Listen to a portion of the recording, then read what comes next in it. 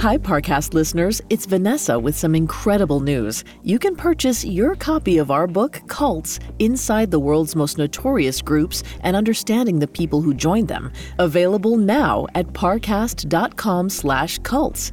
Cults is an expanded look at the people who led and followed the most radical groups in history, with an unflinching exploration into what happens when the most vulnerable recesses of the mind are twisted into the lowest forms of malevolence. Details not featured on our podcasts. We're so proud to bring you this fantastic compilation of stories, and we're forever grateful for your support. Without you, none of this would be possible, so thank you. Visit parcast.com/cults to order your copy of Cults, Inside the World's Most Notorious Groups and Understanding the People Who Joined Them. That's parcast.com/cults to order today. This episode includes graphic descriptions of torture and murder. Listener discretion is advised, especially for children under the age of 13.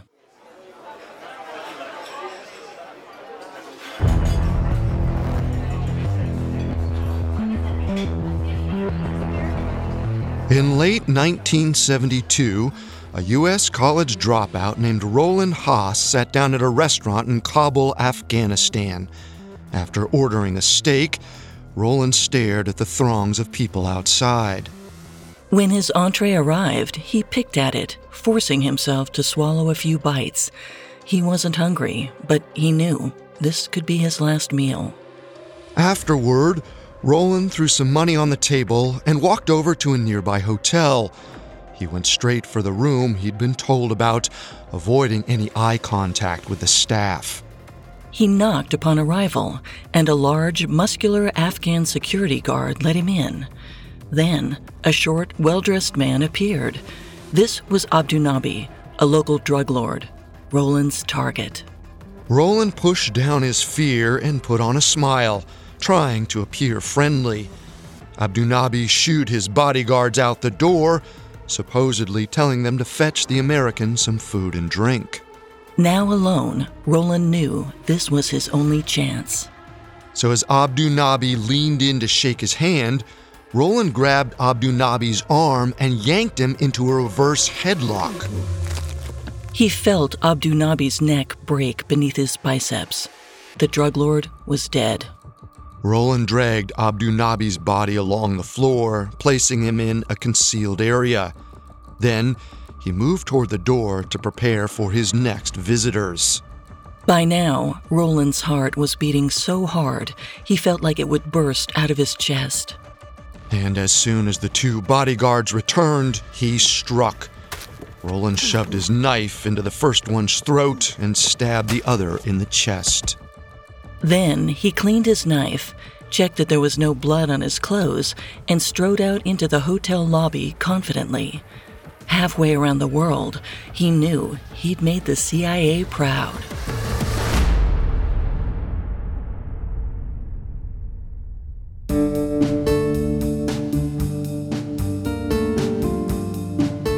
Welcome to Conspiracy Theories, a Spotify original from Parcast.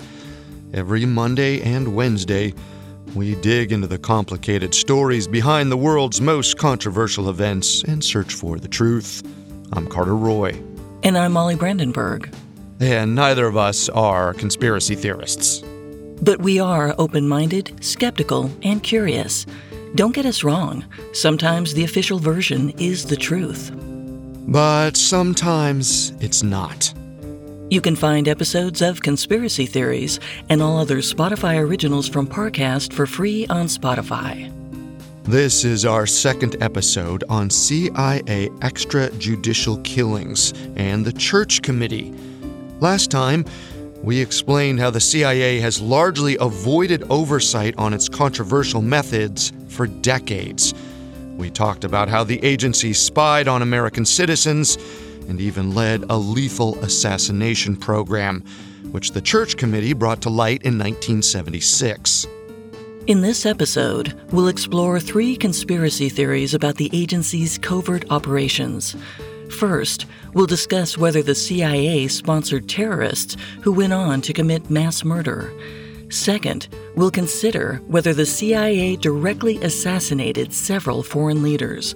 And finally, we'll ask the question, does the CIA still kill people today?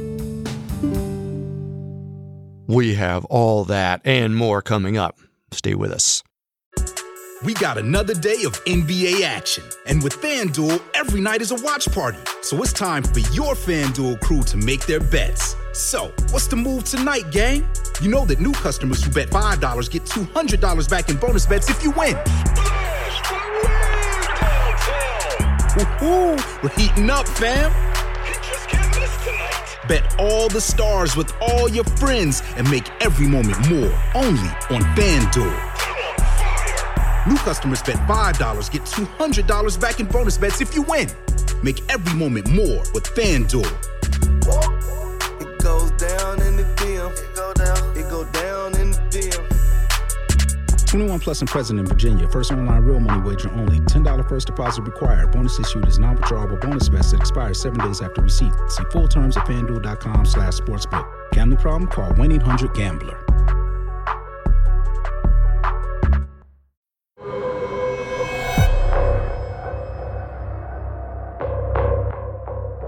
The term extrajudicial killing is legal jargon for when a person in a position of authority murders someone without due process. The perpetrators might be dictators, soldiers, or even police. These events often happen during wartime or under covert operations by the government.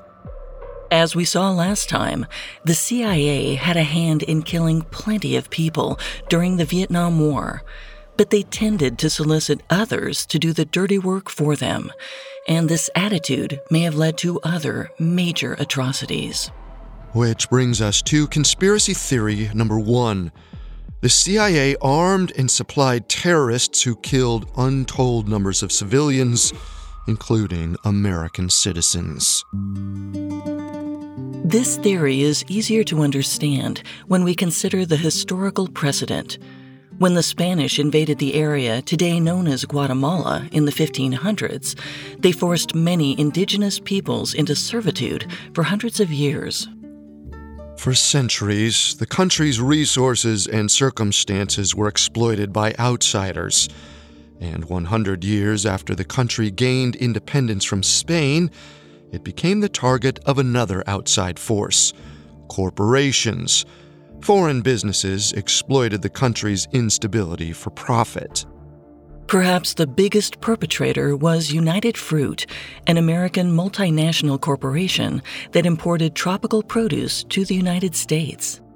In the first half of the 20th century, the company partnered with Guatemala's dictators to buy up the country's farmland. By the time the Cold War began, United Fruit controlled almost 40,000 jobs in Guatemala and owned the country's telephone lines and railroads.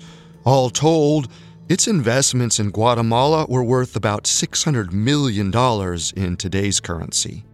In other words, American investors had a lot on the line in Guatemala. So when the country's new president, Jacobo Arbenz, confiscated 1.5 million acres of privately owned land in 1952 and divided it among 100,000 peasant families, the stage was already set for conflict. This outraged the American investors, who immediately cried communism to their political allies. Even if the world's largest communist regime, the USSR, had zero interest in the tiny Central American country, it didn't matter. The U.S. ambassador to Guatemala sent a telegram to Washington saying that even though Arbenz wasn't actually a communist, he was close enough. President Eisenhower feared that the USSR would use Guatemala as a Soviet beachhead in the Western Hemisphere, so Eisenhower wanted Arbenz gone. And the CIA obliged. In August 1953, the agency began work on Operation Success, the code name for its mission to overthrow Arbenz. Despite being primarily an intelligence-gathering outfit, the CIA was eager to prove that it could be a powerful covert military force as well. So they set up guerrilla training camps in neighboring Nicaragua, and they supplied an exiled Guatemalan colonel named Carlos Castillo Armas with machine guns, mortars, and piles of cash. Armas was bold and a longtime rival of Arbenz, so the CIA thought he'd make an excellent puppet to replace the entrenched Arbenz. As Armas was preparing for an insurgency, the agency was also flooding Guatemala with propaganda against Arbenz. They concocted headlines claiming that communist assassination squads were roaming the countryside. And CIA-backed media outlets claimed that Arbenz was forming a new church to worship Stalin. Long before anyone knew the term fake news, the CIA made it into an art form. On June 8, 1954, President Arbenz temporarily suspended constitutional guarantees as the crisis approached. His foreign minister pleaded with the United Nations to intervene against the American-backed aggression. The U.S. responded with force. The CIA handed out bazookas and machine guns to Guatemalan residents and encouraged them to kill police officers. But this wasn't enough to defeat Arbenz. Through a third-party financier, the CIA bought dozens of surplus fighter planes and shipped them to Guatemala. Then, on June 22nd, pilots dropped bombs on Guatemalan troops in the capital city. Arbenz eventually accepted defeat and stepped down from power on June 27, 1954. 11 days later, Armas became president. A curtain of blood descended on Guatemala. The new president rounded up and murdered hundreds of people in his quest to eliminate opposition. It was pure chaos and paved the way for decades of civil conflict in Guatemala. Each successive leader received military aid from the CIA, some of which was very likely used to murder civilians. For example, in the 1960s, President Mendez Montenegro received $6 million in cash and $11 million in military equipment to shore up his regime. Under the guise of ridding Guatemala of communist rebels, the country's armed forces gunned down thousands of political opponents. All told, the government reportedly killed more than 200,000 innocent people over 3 decades of strife. Guatemala may not have panned out exactly as the U.S. planned, and yet the mission was considered successful by many. After all, the agency stomped out any stench of communism in the country. Ultimately, Guatemala was only the beginning for the CIA. Soon, they set their eyes on a new target: Afghanistan. Like Guatemala, Afghanistan wasn't strategically important during the early decades of the Cold War, and in 1978, the country had few exports and minimal global political influence. However, Afghanistan did share a border with the USSR and Iran, and that meant whatever happened in Afghanistan could influence the Soviet Union's grip on world power. So, in April 1978, when a coup overthrew the Afghan government and replaced it with one more sympathetic to communist countries, Washington was on high alert. Their concern grew in the summer of 1979, when the Soviet Union dispatched a battalion of soldiers to prop up the faltering Afghan regime. The CIA felt intervention was necessary to weaken America's greatest enemy, so the agency covertly funneled money and supplies to the Mujahideen, a religious group waging war against the Soviets in Afghanistan. This only escalated tensions, though. Soon, the Soviet intervention became a full-scale occupation, with over 500,000 Soviet troops in country over the course of a decade. In response, the U.S. funneled guns, ammo, and surface-to-air missiles to shoot down Soviet helicopters. Weapons flooded Afghanistan from all sides. During the Soviet occupation, it's estimated the Soviets killed over 1 million Afghans. For little gain. Nearly 10 years after they invaded the country, the USSR called it quits. Humiliated, they left the country in February 1989, signaling the beginning of the end for the Soviet Union. From the CIA's perspective, the war was a huge success. Sure, by some estimates, they'd funneled over $20 billion to do it. But in the end, they defeated the Soviets, and that's all that mattered. But success always comes with a price. When both countries left Afghanistan, billions of dollars in military equipment and tools ended up in the hands of warlords and narcotics traffickers. To defeat the Soviets, the CIA had directly funded rebel fighters. And now these rebels were fighting for control over a war-torn country.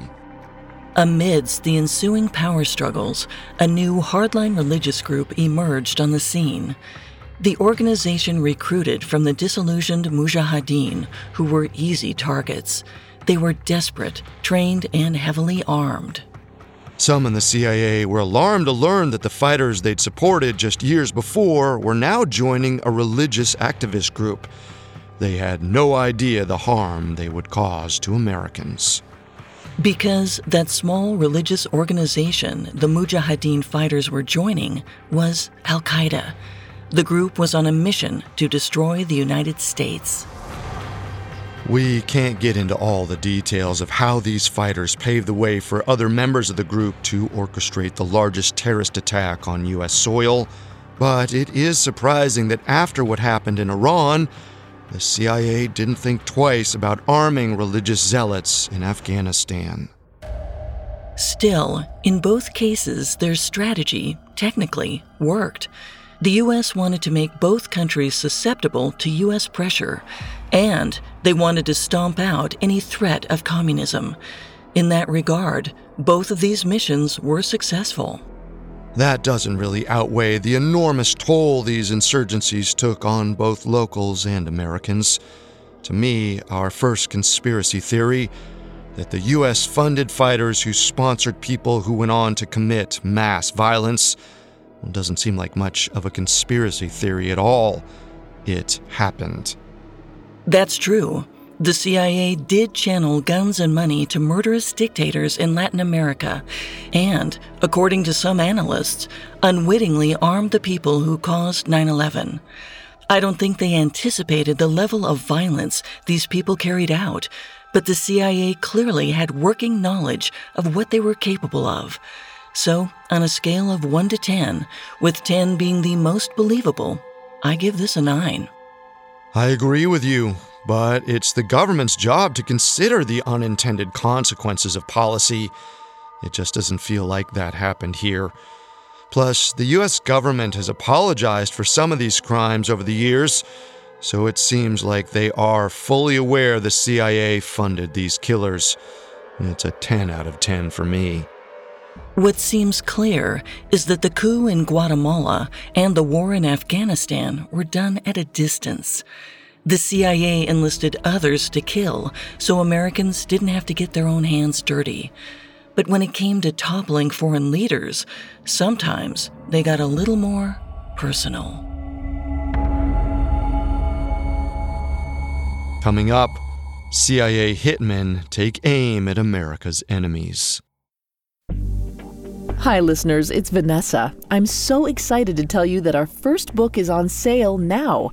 This is such a big moment for the whole Parcast family, and we can't wait for you to read it. It's called Cults: Inside the World's Most Notorious Groups and Understanding the People Who Joined Them. And you can purchase it today by visiting parcast.com/cults. This is a passion project years in the making and only made possible by you. With your support, we've been able to get back to our storytelling roots. This time with a wealth of research and insights under our belt and intimate details not covered on our podcast before. Shame, exploitation, power. Cults unfolds the many motives behind groups like NXIVM, Heaven's Gate, the People's Temple, and more, revealing eye-opening details which will surprise even the most devoted true crime fan. Visit parcast.com/cults to order your copy of Cults: Inside the World's Most Notorious Groups and Understanding the People Who Joined Them. That's parcast.com/cults. And on behalf of everyone here at Parcast, thank you for joining us on this journey. We hope you enjoy. And now back to the story.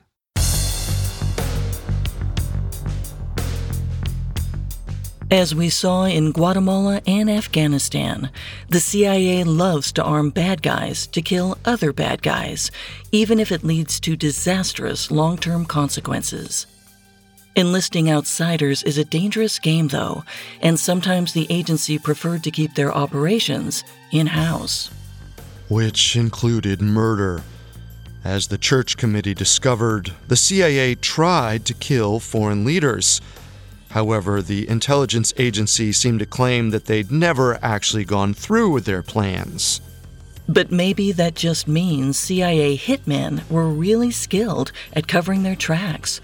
Which leads us to conspiracy theory number 2. CIA assassins were behind the deaths of notable public figures, including foreign heads of state. In the 1950s, a grassroots independence movement began in the Republic of the Congo. Since the 1800s, the Congolese had lived under oppression and apartheid at the hands of Belgium. But across the country, indigenous communities stood up against their occupiers, and eventually, a brilliant political orator, Patrice Lumumba, led the country to independence. In 1960, he became the Republic of the Congo's first prime minister. It was a Pyrrhic victory. Almost immediately after the Belgians left, the economy collapsed and sections of the National Army mutinied. After a riot took the lives of several Europeans, Belgium invaded the now independent Congo. Again, their presence was like rocket fuel to the violence that was already simmering. So, in July 1960, Lumumba reached out to the Soviet Union for help stopping the Belgians, a request that set off alarm bells at the CIA. Outside of the USSR, Congo contained some of the world's largest known deposits of uranium. The very first atom bomb was made using ore from Congo. So the U.S. government was determined to keep this nuclear material out of Soviet hands at any cost. On August 18, 1960, a CIA station chief named Larry Devlin cabled headquarters that the Congo was in the midst of a communist takeover, and Lumumba was at least partly responsible. When Director Allen Dulles conveyed this to President Eisenhower, there was a long pause. In a calm voice, Ike allegedly replied that Lumumba should be eliminated. Around a month later, a plain-looking, bespectacled young man limped off a plane in Kinshasa. He wiped his brow with a napkin, feeling the oppressive humidity already soaking through his shirt. He met his contact and announced himself as Joe from Paris. He'd come bearing gifts. Joe's real name was Sidney Gottlieb. Despite his humble appearance, he was the CIA's top chemist, and he was dangerous. Gottlieb had worked with some of the world's most lethal poisons. He was part of an informal group of CIA chemists, comically known as the Health Alteration Committee. Larry Devlin brought Gottlieb to his home, where Gottlieb proceeded to remove a poison kit containing a vial of liquid botulinum toxin from his luggage. A single gram was enough to kill 1 million people. However, this batch was meant for only one man, Patrice Lumumba. Devlin was aghast, but Gottlieb assured him that the operation had been authorized by the President of the United States and laid out the plan to Devlin. One of Devlin's operatives would inject the liquid into something Lumumba could ingest, like food or on a toothbrush. The Prime Minister wouldn't know anything was wrong for several hours. Then the botulism would kick in. First, his facial muscles would become weak. The sensation would be so intense that he'd find it difficult to swallow, move his eyes, or even keep them open. Then, the weakness would move to the rest of his body, and slowly, all of his muscles would become paralyzed. Eventually, his heart would simply stop. This plan was smart for a couple reasons. First, foul play would be difficult to identify in an autopsy, so no one would know any better. And because of how slowly the paralysis took effect, the assassin would have plenty of time to flee. According to the church committee, though, the CIA never got the chance to use it.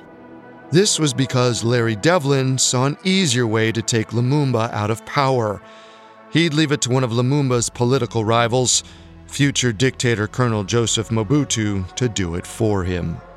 To that end, with the CIA's blessing, Devlin gave Mobutu whatever he asked for: cash, guns, airplanes, you name it. On September 14, 1960, Mobutu seized power, likely using the weapons he'd gotten from the U.S. But this also meant Lumumba was still alive. So the next January, Mobutu's men handed Lumumba over to another one of his political enemies, who killed him by firing squad. Several Congolese and Belgian officials watched from the side. The CIA may have been present as well. In fact, one anonymous former agent recalled driving around Katanga province afterwards with Lumumba's body in his trunk. Lumumba wasn't the only public figure to be murdered while CIA conspirators looked on. Supposedly, the notorious communist Ernesto Che Guevara met a similar fate. Guevara hated the CIA as much as they hated him. He was in Guatemala during the CIA-funded Arbenz coup and witnessed the violence the agency sowed. Unsurprisingly, his outrage at the CIA's actions in Central America propelled him as he helped Fidel Castro take control of Cuba in 1959. To the CIA, Che was just as bad as Castro, which meant he joined Castro at the top of the agency's hit list. But in 1965, Cuban intelligence revealed that he'd been killed in the Dominican Republic. The CIA believed they'd missed their chance. Obviously, it came as quite a surprise then when, in 1967, they learned he was in Bolivia helping communist rebels start a revolution. The agency immediately dispatched 2 agents to hunt down Che alongside a squad of American-trained commandos. The team was soon alerted to Che's location. During the attack, Che fled into the jungle with a handful of loyal comrades. They eluded capture for another 6 months. But on October 8th, the commandos surrounded the ravine where Che's group was living, and then they opened fire. After a brief battle, Che's comrades were dead and he was in handcuffs. The CIA and their Bolivian allies interrogated him all night inside an abandoned schoolhouse.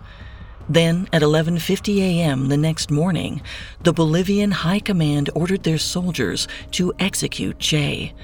A Bolivian sergeant named Mario pulled the trigger as the 2 CIA agents who helped track him down watched on. I'm sure most people would call that a smoking gun. If we're considering whether the CIA has ever assassinated a foreign leader, these are 2 really good reasons to say yes. I disagree. The CIA definitely plotted to kill Lumumba, but the only proof the CIA was involved was the unverified testimony of an unnamed CIA operative. As far as we know, that blood was on Mobutu's hands alone. True, but he was basically a CIA operative at that point. It's hard to believe that someone in that position would do something as consequential as kill a political rival without looping in his benefactors, especially since they wanted Lumumba gone too. You could be right, but as I said, there's no proof. Well, we now know that in 1954, the CIA compiled a top-secret assassination manual for their agents. It included techniques for making deaths look like accidents. To me, this looks like there were numerous examples when the CIA had blood on their hands and wanted to create a game plan for covering it up. And in Che Guevara's case, he was killed in front of CIA agents, after they helped catch him. On a scale from 1 to 10, I'd give this a 9. That's true. They definitely had a hand in Che's death. But to the best of our knowledge, the agents weren't even CIA officers, and they didn't actually make the final call. In fact, one of the agents told his handlers that he was working hard to keep Che alive.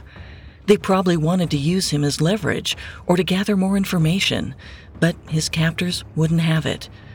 So for me, the theory that CIA assassins were behind the deaths of notable public figures is a 5. We shouldn't try to let the agency off the hook that easily. After all, they wrote a literal how-to guide for killing people. For all we know, they didn't stop after the church committee's revelations. They could still be murdering people today. Coming up, CIA assassinations in the modern age. And now, back to the story.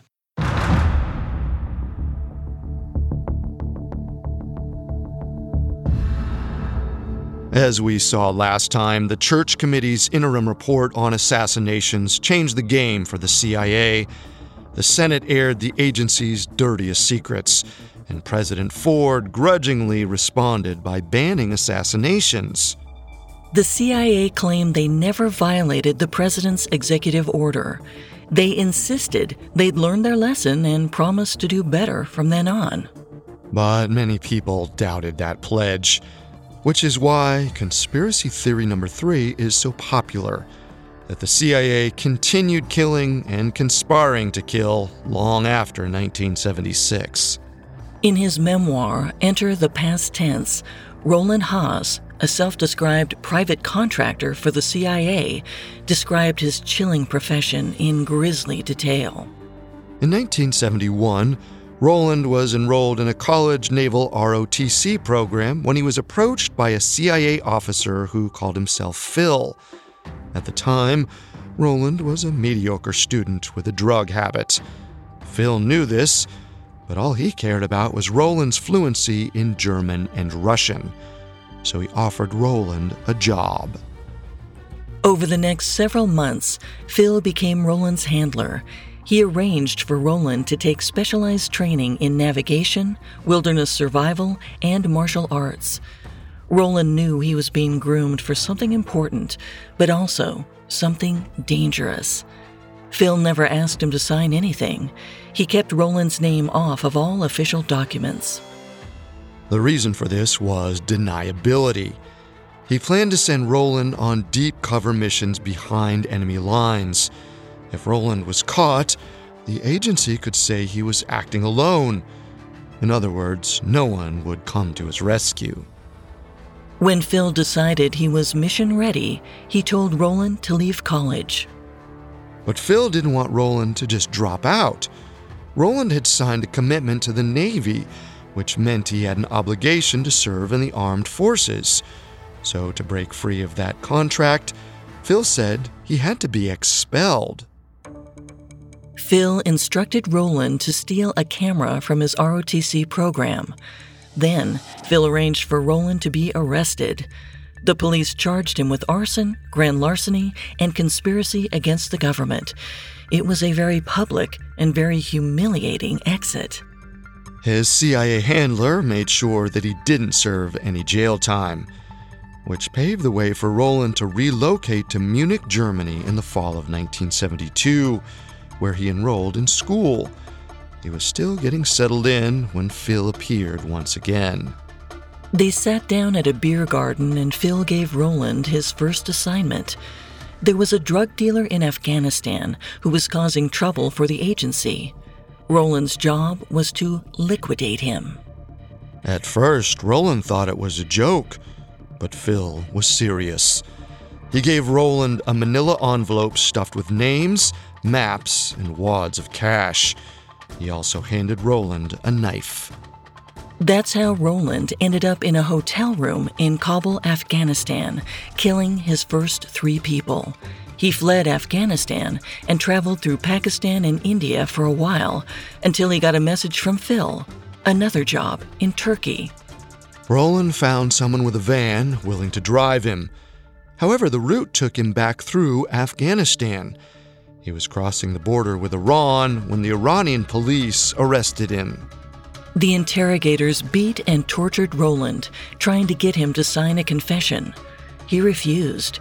Soon after, the guards marched in and declared he'd been sentenced to death. They blindfolded him, shoved him up against a wall, and pulled the trigger. But Roland soon woke up in a hotel unharmed. All he remembered was gunfire and the sound of guards laughing. He soon received a letter from Phil. Despite Phil's promise that the cavalry wouldn't come, he'd managed to somehow save Roland's life. Harrowing as the experience was, Roland wasn't deterred yet. When he'd recovered enough, he went back to work. He killed a Turkish national in Istanbul and then helped a mysterious East German defect to the West.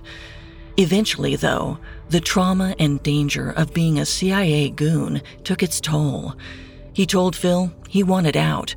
Phil relented, and for a while, Roland lived like a normal guy. But Roland's drug habit remained, and his life soon deteriorated.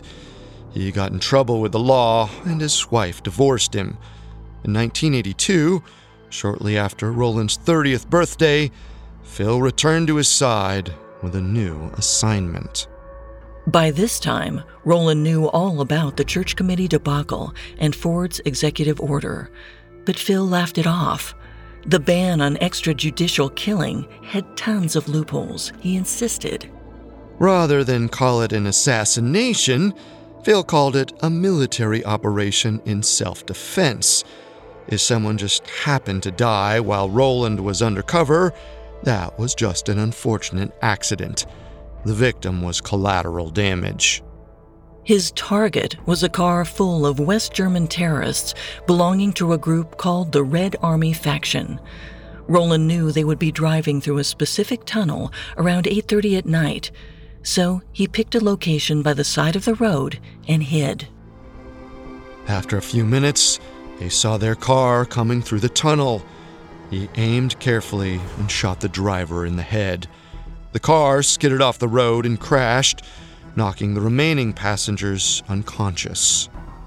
Roland approached the vehicle cautiously. He saw 3 young women inside. He knew they were terrorists, but in that moment, they looked like children. Still, he chose to finish his job. He snapped their necks and set the car on fire. Eventually, Roland returned to the U.S., and years passed without him discussing his work for the CIA. In fact, Roland's family had no idea about his dark past until he surprised them with his memoir in 2007. But there's one big catch to Roland's story. In that very same book, he admitted that he had no way to verify the events inside. Several former CIA employees called it a hoax, and the CIA spokesperson said he never worked for them. However, by that time, his story didn't seem to be the most pressing revelation about the CIA's behavior. By the mid-2000s, the CIA was more focused on creating killing machines to fight Al-Qaeda. After 9/11, the U.S. military community focused every ounce of its energy on crushing Al-Qaeda.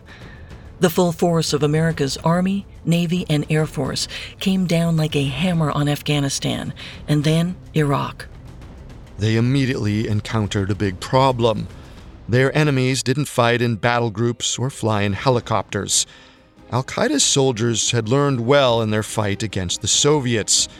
They emerged from the shadows to attack American forces, then retreated just as quickly. Stopping them required 2 things: good intelligence and a quick reaction time, which the CIA was in a terrible position to provide either, since they had almost nobody on the ground in Afghanistan. Enter the killing machines.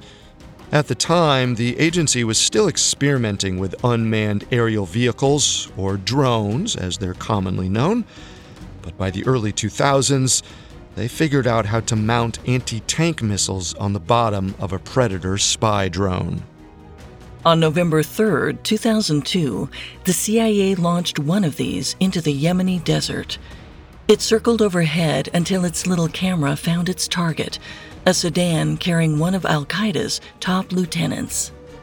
The drone operator pushed a button, and a Hellfire missile streaked down from the sky, turning the car into wreckage. Back at headquarters, the mission was considered a resounding success. From that moment on, targeted killings became a weapon of choice for the CIA. Drone strikes in Yemen alone killed more than 1,000 alleged terrorists, and technically, Yemen wasn't even a conflict zone in relation to the U.S. The program ramped up in 2008 under President Obama. The CIA sold him on the idea that predators were an effective tool to remove the leaders of terrorist groups from afar. It was cost-effective and had the added bonus of keeping American troops out of harm's way. What the agency didn't talk about were the mistakes. According to historian Tim Weiner, drone strikes killed more than 20 innocent people in a 2-month period in 2002. That was in Afghanistan alone. A report by the Open Society Justice Initiative found numerous examples of missiles killing civilians, including pregnant women and children. Whether these deaths were the result of bad intelligence or because civilians entered the target area, the circumstances shouldn't matter. They were killing civilians. And lying about it. In 2011, one of President Obama's top advisors boldly declared that drone strikes hadn't killed a single civilian, except that the military's own internal account admitted they'd killed over 1,000. These figures came to light in 2021 after the New York Times gained access to a trove of previously unreleased documents. However, considering that the CIA carried out more than 50,000 airstrikes in Iraq, Syria, and Afghanistan, the Times suggested the real death toll could be considerably higher. Other airstrikes were in countries that America wasn't actually hostile to, like Pakistan, Libya, and Somalia. The rules for when and where the CIA can strike are vague, to put it mildly. Like Phil told Roland, the ban on assassinations had loopholes big enough to fly a missile through. We've seen this grow even worse in time. When former President Donald Trump was elected, he weakened those rules even further. In other words, the legal gray zone for assassinations has only gotten wider. With the advent of new technologies, the CIA no longer needs hitmen like Roland Haas to kill. They can do it with the push of a button. As far as this conspiracy theory is concerned, I think it's pretty clear the CIA still kills people. Maybe now more than ever. On a scale from 1 to 10, I give this a 10. It's a thorny question. First, we can't really trust Roland Haas's story. His book reads like a spy novel, and we can't authenticate any of it. Well, John Rizzo, one of the CIA's top attorneys, admitted that handlers never included the actual names of their assets in official documents. So that would explain why we can't prove he worked for the CIA. Still, even if his story is bunk, many drone strikes are clearly extrajudicial executions. I see what you mean. It's undeniable that drone strikes have killed innocent people, and that prosecuting that sits in a legal gray area, because some have argued that drone strikes aren't assassinations, but legitimate combat operations. And although the CIA is involved in these, they work in tandem with other branches of the military. All said, that's enough evidence for me to give this theory a 7. It seems that the agency has always thrived on legal ambiguities. Which makes the CIA's checkered past quite the lesson in unintended consequences.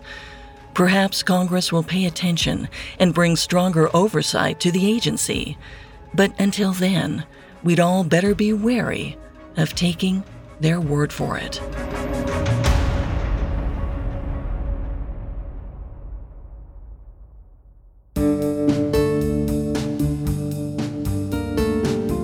Thanks for tuning in to Conspiracy Theories. You can find all episodes of Conspiracy Theories and all other Spotify originals from Parcast for free on Spotify. For more information on the CIA, amongst the many sources we used, we found Legacy of Ashes, The History of the CIA by Tim Weiner, extremely helpful to our research. We'll be back next time with a new episode. Until then, remember, the truth isn't always the best story. And the official story isn't always the truth. Conspiracy Theories is a Spotify original from Parcast. Executive producers include Max and Ron Cutler. Sound design by Anthony Valsic, with production assistance by Ron Shapiro, Trent Williamson, Carly Madden, and Bruce Katovich. This episode of Conspiracy Theories was written by Xander Bernstein, edited by Amber Hurley and Mackenzie Moore, with fact-checking by Bennett Logan and research by Bradley Klein. Conspiracy Theories stars Molly Brandenburg and Carter Roy.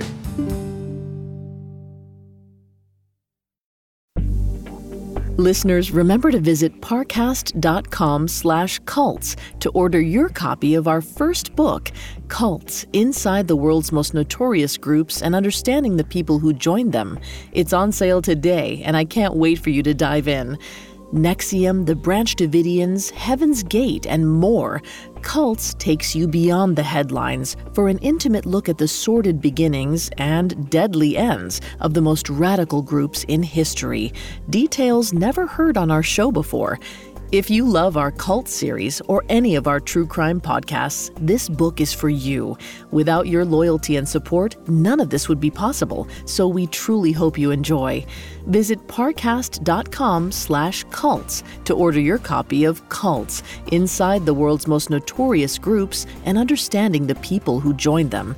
It's on sale and ready to read right now. Order today at parcast.com/cults.